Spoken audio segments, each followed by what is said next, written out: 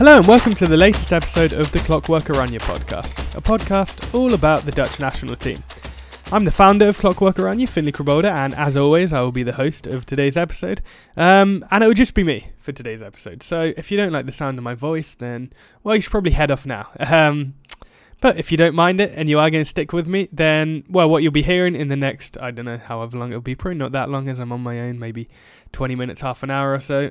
What you'll be hearing is me just looking back at the first few months of 2022, because when it comes to in regards to the Dutch national team, it's been a pretty busy few months. So, yeah, I'll just do a quick run through of what happened in the first matches, although I'm not sure you need reminding. And then after that, I'll discuss my thoughts on them, mainly about the new system that we played, Louis van Gaal's 3-4-1-2, the pros and cons of it. Then I'll take a look at the World Cup draw, our group stage draw, and look beyond that as well to who we could face, whether it's a good one or bad one. And then finally, I'll chat about the news that after that World Cup, Ronald Koeman will be coming in and replacing Louis van Gaal. So yeah, by the way, I say it's just me for today's episode. It's not quite true. I also have a cat with me where I'm recording, and he's got a little bell on his collar. So yeah, if you hear a jingle, that is the cat, not me. So yes, without further ado, let's get into it. So like I said, I'll just run through the matches that we played.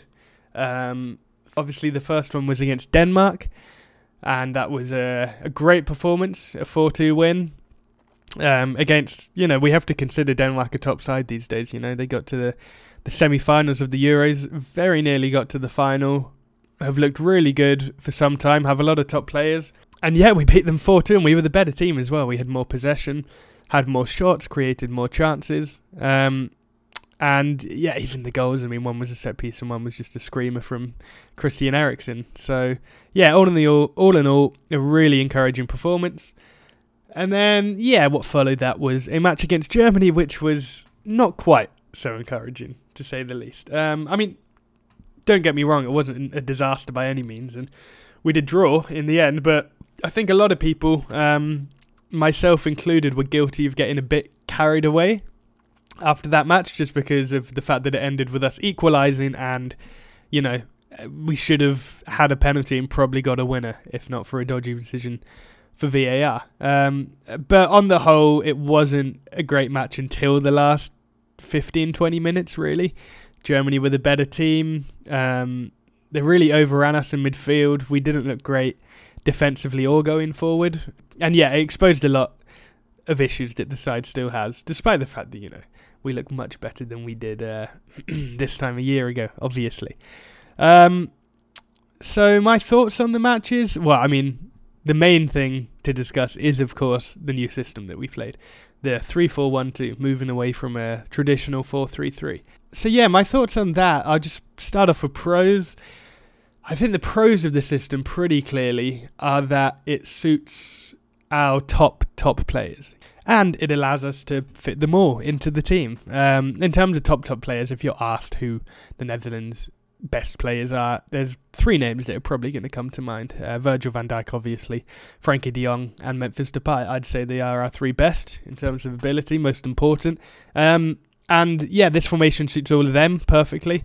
Van Dijk did kind of say that he'd prefer to play in a back four, but playing in the middle of a back three is absolutely fine for him as well, as he showed. He's just as good there. Frankie de Jong, I think, is much better in this system than he was in the previous one. In the previous one, he played as like the lone pivot, the lone holding midfielder in a 4-3-3.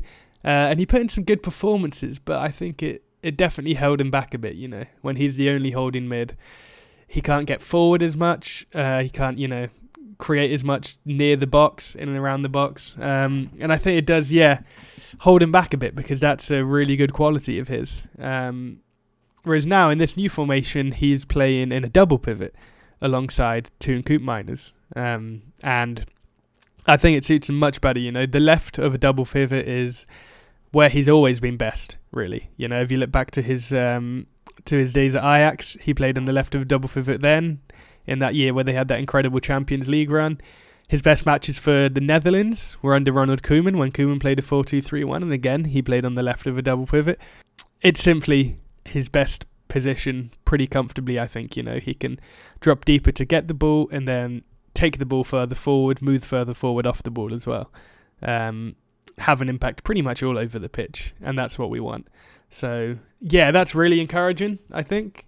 And I think it also suits Memphis Depay best, With Memphis, there's always been a bit of a debate as to what his best position is, left wing, striker. I've wondered that myself. I think in this formation, he kind of gets a happy medium. He plays on the left of a front two, and he can kind of just roam around. He can be a winger if he wants, because there's another striker there. He doesn't have to kind of, be the focal point of our attacks. But he can also come narrower. So I think it's ideal for him. So yeah, those three, it suits well. And I think as well, it lets us get our best players into the team, generally. There's a few exceptions I'll talk about in a second. But yeah, weirdly, maybe for the first time in the history of the Netherlands, our strongest position is probably central defender. And it makes sense for that reason to have three central defenders. Van Dijk obviously has to play. De Ligt is world class. De Vrij is world class. Nathan Ake is starting to look world class. Jurrien Timber is world class. Daley Blind is a great option. So yeah, we've got some serious strength and depth there. And yeah, I think it makes sense to utilise it. It wouldn't make sense to only play two of those names, especially given we don't have particularly strong fullbacks. I think it makes sense to just get rid of fullbacks altogether and put another centre back in, because we've got such incredible ability there. There's so much depth. You've got 6 world-class options, really. So it would be crazy to only play 2. So yeah, they're the pros of the formation. I think as well, it works well for Steven Berghuis playing as a number 10 rather than out wide. I think, he's done that really well at Ajax this season. He looked really good for us. Not so much against Germany. He kind of got a bit marked out of the game, a bit overcrowded. But against Denmark, he was really good. Won a penalty. And yeah, had a really nice link up with Memphis and Bergwijn. So yeah, they're the pros. And I think, quite a lot of pros. There are cons as well, though, obviously. I think for me, the main con is we don't get a place for Arnaut Danjuma, which is a really big shame, because he's, in terms of Dutch players performing at the top level, I don't think there's really been a more impressive one this season, apart from Van Dijk, but he's in a league of his own, really. Danjuma's been excellent for Villarreal. He's been scoring goals, creating chances, causing havoc for defences, and not just in La Liga against, small teams either. He's done it in the Champions League round after round after round. And that obviously earned him a call-up for the Oranje, and he's really impressed then as well. He's kind of looked like the winger that we've been crying out for ever since Arjen Robben retired. I'm not saying he's on the same level as Arjen Robben. He's obviously not. But yeah, we've been longing for a world-class winger since Robben retired from international football. And yeah, we got Danjuma, and we finally got it looks like. And then we moved to a formation that doesn't play wingers. Yeah, obviously, he does play as a striker for Villarreal, but he plays on the left. And that's obviously when Memphis is going to play for the Netherlands, and you can't drop Memphis. I'm sorry, you just can't. Even if he's not been playing that much for Barcelona, he has to play. So there's no room for Danjuma. I don't know. I think I'd like to see him tried alongside Memphis as a striker on the right-hand side. Obviously, Van Gaal has a big thing about wanting to play players where they prefer to play, which is understandable, but I think that Danjuma could do a job on the right as well. If you had Memphis dropping deeper, Danjuma on the last man with his pace, movement, finishing, I think he could cause some real problems, like Steven Bergwijn did, So I'd like to see that tried. But yeah, that's a big shame that we don't have a left winger in this formation, so he ends up getting dropped. All of the above also applies to Cody Gakpo, who's one of our most exciting young players, and again, no left winger. He could play as a number 10, I think, but yeah, so that's a big downside of the formation. And the other one for me is that wing backs are so important in this formation. They provide all the width. They are defensively, they're the only players that are responsible for defending the wide positions properly. And offensively, they're the only players responsible for attacking out wide as well. So they have to do everything. And I don't think on either side we have players quite capable of that. I don't know, the closest one's definitely Denzel Dumfries. He's excellent going forward. He's really causes havoc in the opposition box so much. He's quick, strong, wins headers. Got an assist for the goal against Germany. And yeah, he's an ideal candidate there. I think my only issue with him is that his technique isn't the best. He's not got the best passing vision, first touch. And also he's very, very attacking, which can leave a lot of space behind him. But he's got the pace and the stamina to make up for that, to be fair. And then on the other side, it's the complete opposite. You've got Daley Blind, who does have the technique, does have the vision. I'd say, apart from Frankie de Jong, Memphis Depay is probably the best in our squad when it comes to that. But he just doesn't have the defensive capabilities for that position. As a left wing back, you obviously leave a lot of space behind you. And to make up for that, I think you need to be quick. And he's just not, He kind of makes up for that a bit with his positioning, but he can still get exposed so much, just his lack of pace and his lack of physicality as well. He's beaten in the air time and time again for Oranje, and he's outpaced time and time again for Oranje. Other options is obviously Tyrell Malacia, who's an excellent young talent, looking better and better for Feyenoord, and he's definitely got the pace. Defensively, he's, I think, definitely better than Blind. I don't have much doubt about that, but he doesn't have the passing, the vision, the crossing that Blind has going forward. Looking ahead, I'd probably rather he start on the left, just because he's got more chance of improving his attacking capabilities than Daley Blind has of getting faster or getting taller or getting stronger, unless he develops some superpowers in the next few months. So yeah, the wing backs are a bit of an issue. I mean, Denzel Dumfries I'm still pretty happy with on the whole. I'd like to see Jeremy Frimpong given a chance, because he looks like a great talent. Was obviously going to be called up for the last matches, but then got injured. And obviously Rick Karsdorp. Everybody wants Rick Karsdorp to be called up. I don't really understand why he hasn't yet, but well, we can hope that he will at some point soon. Another solution, I think, which a few people on the Clockwork around your Twitter have got in touch and suggested this, and I think it's definitely an idea worth trying. It kind of kills two birds with one stone, Like I've said, two weaknesses are Danjuma has to be dropped for this, and we don't have a great left wing back. Well, how about playing Danjuma as a left wing back?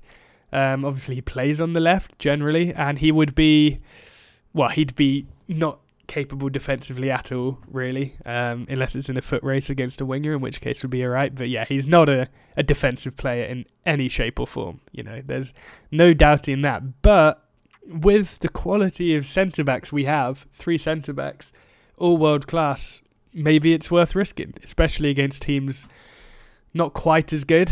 You have a left centre-back that can cover him, you've got midfielders that can cover him, and he obviously offers so much going forward that, yeah, I think it could be worth a chance. We've obviously seen Belgium do that with their formation at major tournaments for the last few years. They've had the likes of Carrasco, Thorgan Hazard play as a wing-back with a more defensive one like Thomas Meunier on the other side. And yeah, I think that could be worth trying for us. I think we would maybe have to drop Dumfries for a slightly less attacking right wing back, because at the moment he's bombs forward so much, and I think if he did that and Danjuma did that on the other side, we'd be pretty exposed. So I don't know, maybe stick Yuri and Timber there at right wing back and then try Danjuma on the left, in which case in possession I imagine it would kind of convert to a bit of a 4-2-3-1 with Danjuma filling the left wing position, Timber dropping back into right back, and the left centre back goes out to the left. And I think it's definitely worth trying. We need to find a way to get Danjuma into this team, I think, without dropping Memphis Depay. I think there's 2 options for that. You either try to stick him at left wing back, or you try to stick him as the right striker alongside Depay. And yeah, I don't know which one would work better. I'd probably rather just see him go as a striker, but yeah, I think trying him as a left wing back's definitely worth doing as well, because yeah, I really do think it could work, and if so, we'd get all of our world class players into the team, I think. So yeah, they're my thoughts on how that system works out in the first few matches that we played with it. all in all, I think it's definitely worth sticking to. Definitely. Like I said, it fits all of our strengths, really. We get to get all our best players in. And I think most importantly, it gets the best out of Frenkie de Jong and Memphis Depay, which is huge. I mean, if we're going to do anything at the World Cup, we need those two in form, getting the best out of them as possible. It also allows us to fit Teun Koopmeiners in, which is nice because we all love Teun Koopmeiners. So, yeah, I'm pretty happy with it. I think there's definitely stuff that can be worked on, but happily we have a lot of Nations League matches to try those things in. And, yeah, all in all, I'm pretty happy that Van Gaal decided to switch to it. I'm pretty excited about how it can look with a few more matches. Next up, so a few shortly after those matches, we obviously had the World Cup draw, and yeah, that's more good news, I think. Happy about the 3-4-1-2 formation, and very happy about the World Cup draw, because of all the pot 1 teams we could have got, we got the one that isn't really very good at all. Qatar. I mean, that is just the dream, you know. There's a part of me that thinks, you know, maybe it'd be good to play a top team early, you know, test our level. But actually, you know what? I'm fine. I'm fine not playing a top team at the start. You know, a nice, easy start into the tournament. You know, maybe rest a few players and yeah, happy days. That being said, I don't think it's going to be a walk in the park either, which is a good thing, definitely, because you've got Senegal, who are a very good side. I think a lot of people are underestimating them. They are the African champions. They've got Sadio Mane. They function really well as a team. They have a lot of other impressive players, and I think that will be a tough match, our toughest match, I'd say. That's also our first match, the opening match of the World Cup. No pressure. So I think that's massive. You know, if we can win that, then I think we can feel pretty good about topping the group. If we lose it, then you start to get flashbacks to Euro 2012, where you start on the back foot and it's all a struggle. And I think if we lose it as well, I'd back Senegal to beat Ecuador and Qatar. So I think if we lost that, we'd end up second in our group, which wouldn't be ideal, because the group next to us has England in it, who you'd assume are going to top the group. So if we come second in ours, we'd probably play them in the round of 16, which, yeah, wouldn't be great. But if we top the group like we really should, and England top their group, then we have another another winnable match after that, because we'd be playing, worst case scenario, USA. After that, if all the matches panned out like they would according to the world rankings, which is obviously by no means a guarantee, we'd have Brazil and Argentina in the quarters and semis, which would be tough. I think that my personal pick, you know, that if I had to pick a side that I think will win it, Brazil and Argentina would probably be maybe even my top two. So yeah, that would be tough. But, you know, we can't think that far ahead. At the moment, all we can do is look at the groups. And in terms of the group stage, yeah, it's pretty good draw. You know, avoided the top team, still have two pretty decent sides in Senegal and Ecuador to keep us sharp. And yeah, all in all, I'd say it's ideal, to be honest. I'm also very excited about the prospect of the Netherlands playing in the opening match of a World Cup. You know, that's never happened before, and it'll be a case of, all eyes on us, which will be nice. You know, living in England, watching Netherlands matches on British TV, they often don't get the coverage that I wish they would, but with it being the opening match, they definitely will. So yeah, happy about that as well. And all in all, couldn't really wish for a better World Cup group, to be honest. Yeah, at the end of that World Cup, obviously Louis van Gaal is going to be leaving. And yeah, that brings us on nicely to the last bit of news I'm going to discuss, because who's going to be replacing him is Ronald Koeman, returning after he betrayed us for Barcelona. Nah, I'm fine. I'm over it. It's okay, Ronald. And yeah, I mean, this is a safe pair of hands, isn't it, really? It's the safest option they could possibly find, the KNVB. And I don't know, I think it does make a lot of sense, you know. Obviously, his reputation's taken a pretty big hit from what happened at Barcelona. I think people maybe exaggerate the job he did there as well. I don't think he was that bad, you know. Xavi has had some good matches, but he's also struggled in a fair few games. And Koeman did win the cup and, you know, only just missed out on the title there. So, yeah, I mean, for one, I don't think he did that bad a job as people make out. I don't think he's a bad manager, as people make out.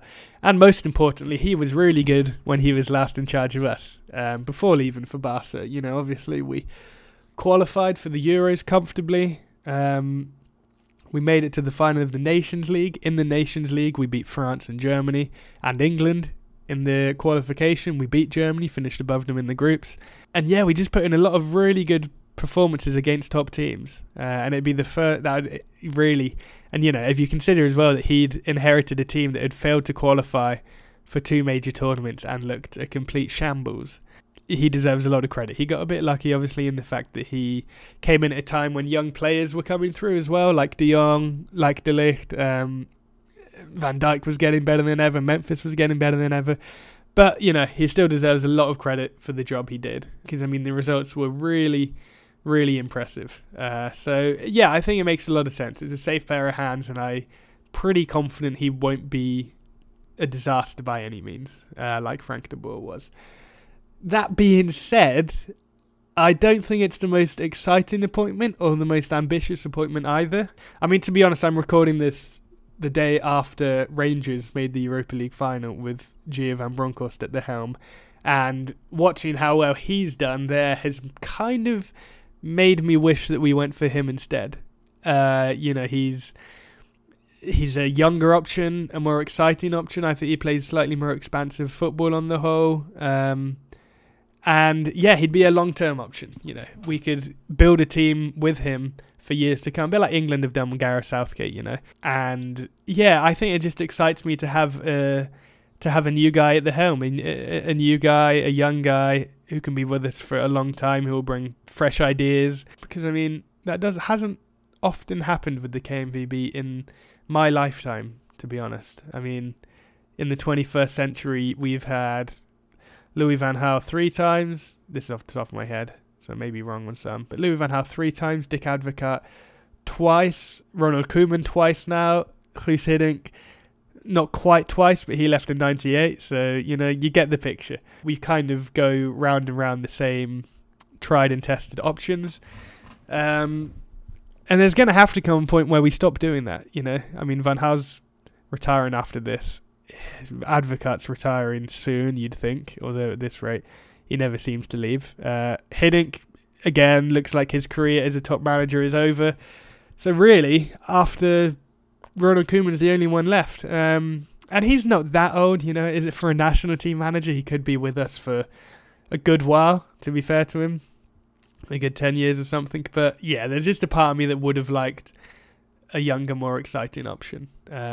That being said, if Koeman comes in, does a pretty good job, and then leaves after a few years for us to get Erik ten Hag or Van Bronckhorst, if he continues to do well at Arne Slot, or, you know, one of those, then I won't be complaining. You know, it's a sensible option, just not a very exciting one, but maybe that's not a bad thing on the whole. So yeah, that's everything really that's happened in the first few months. Looking ahead, I'm really glad that we have an international break coming up with a lot of matches, because there is obviously there's not much time at all just before the World Cup to get this tactic tried and tested, this new system, because it's in the middle of the club season. I think players are going to all arrive in Qatar literally like a week before the first match, our first match, because we have the first one, which isn't ideal in that sense. So yeah, it's really good that we've got these Nations League matches to kind of, you know, hone in on this system, to practice it a bit more, and maybe try out some new players as well. You know, I'm just thinking who we'd like to see given a chance. I mean, for me, Joey Veerman is the top one. Looking ahead to the next international squad selection, he's the guy that I'd most like to see, because I'm just a massive fan of him. I think, especially for PSV, playing a bit further forward, you know, in the attacking midfield, I think he's been great since he's joined them. And that's a position that we could maybe improve on still, you know. Steven Berghuis was really good there, but I think we could do better, and I think Veerman could do better. So he is a guy I'd love to see in the squad next up. Pablo Rosario at Nice is another one, because I think we need a good alternative to Koopmeiners alongside Frankie de Jong, and I sadly don't think that's Gini Wijnaldum anymore. He's hasn't played well for Oranje for a while, isn't doing too well at PSG. So yeah, I'd like to see Rosario in there as well. And yeah, obviously Jeremy Frimpong. But it looks like Van Gaal has him very much on his radar. He selected him for the last squad before he got injured. So I think he'll probably be in the next squad, which is exciting as well, because I love Denzel Dumfries as much as the next guy, but I do think it's worth just looking at other options there, and Frimpong's a massive talent, as fans of Football Manager will know very well. So yeah, they're the players I'd like to see added. I definitely want us to stick with the 3-4-1-2 formation, and yeah, on the whole, feeling pretty excited about our prospects going forward now. I think we look much better in this than the 4-3-3. We've got a good squad. I think Van Gaal very much knows what he's doing. Yeah, I'd like to end on Van Gaal himself, actually, and just obviously other news came out that he's has prostate cancer. He's had it since before he took the job, and yeah, I mean, that's just obviously, I wish him the very best. Hope for a full recovery. It looks like he's going well towards a full recovery, which is great news. But I think it just says so much about what an incredible person he is, not just as a manager, I mean, despite that, he took the job when his country really needed him. He stepped up because, in his own words, there were no other options. So we really needed him, and he came through despite the fact that he was fighting cancer. And he kept it quiet, He kept it quiet because he didn't want it to distract the players, to get to the players, cause problems for the players. So he'd go to the training ground during international breaks and make sure that he had his treatment for the cancer at night, away from the players while they're asleep. And I mean, that is just incredible, It really is. I admire him so much now, more than ever. And, well, if this was a Hollywood film, I think we all know that this story would end with him taking his nation to their first ever World Cup. And, yeah, let's just hope it is, because that would be one of the most incredible stories in the history of sport. But let's not get carried away just yet. That's just about everything. I'm sure I'll be back, hopefully with Peter, to discuss the next matches, which are coming up in June. Look at them, hopefully chat about some good results. And in the meantime, you can obviously find Clockwork Oranje on Twitter. The @ is just simply Clockwork Oranje, although I'm sure you know that by now. You can also subscribe to the podcast if you haven't done so. And please do leave a review if you enjoy the podcast. Wherever you listen, if you can just stick 5 stars. You don't have to put any comments. But yeah, that would be great.